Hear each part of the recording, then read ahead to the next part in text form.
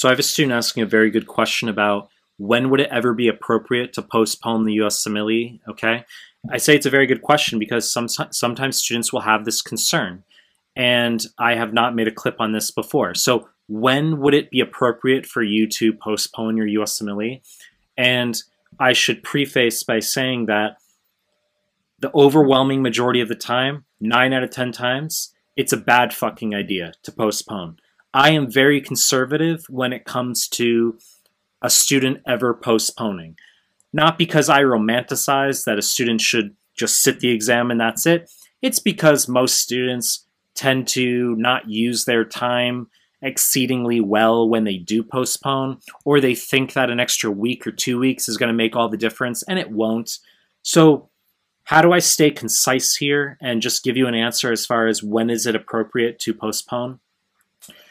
The only time I will ever really agree with it or recommend it is when a student is just straight up not passing. Okay, you're not in a position to pass.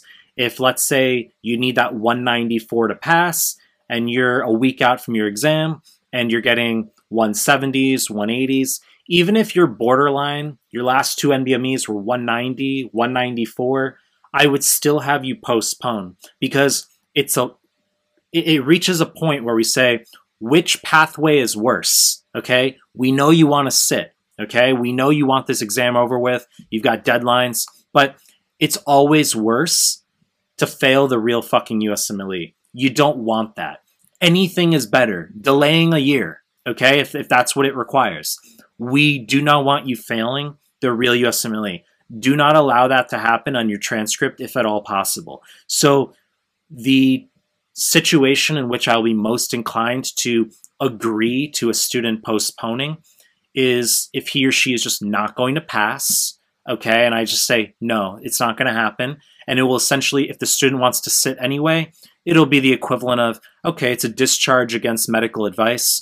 You obviously are in control of what you want to do, but I strongly recommend you don't sit and we postpone. I should mention, I am extremely conservative with regard to students postponing to get higher scores when they're already scoring pretty well. Let's say you're scoring at 245 on your last couple NBMEs, that ballpark, and you say, should I postpone a month to 2 months to get a 260?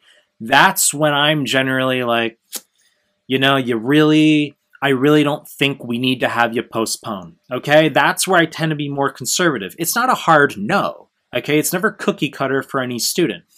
There's a time and place as far as when we have a custom plan. If you and I were to be chatting, you know, you're one of my actual students over Skype, there's a time and place for when we can consider changing the date of your exam. But in short recapitulation here, I am very fucking conservative and usually a no when it comes to postponing to get a higher score when you're already scoring pretty well. And I tend to be, when I do agree to a student delaying the exam, it's in the scenario where he or she is just not going to pass. And we say, anything is better than you sitting and failing, okay? We can make this an extended clip, but I'll just wrap it up here. You know the deal. I'm going to continue making more content. If you like my stuff, subscribe to my channel. And I appreciate your time. That's it.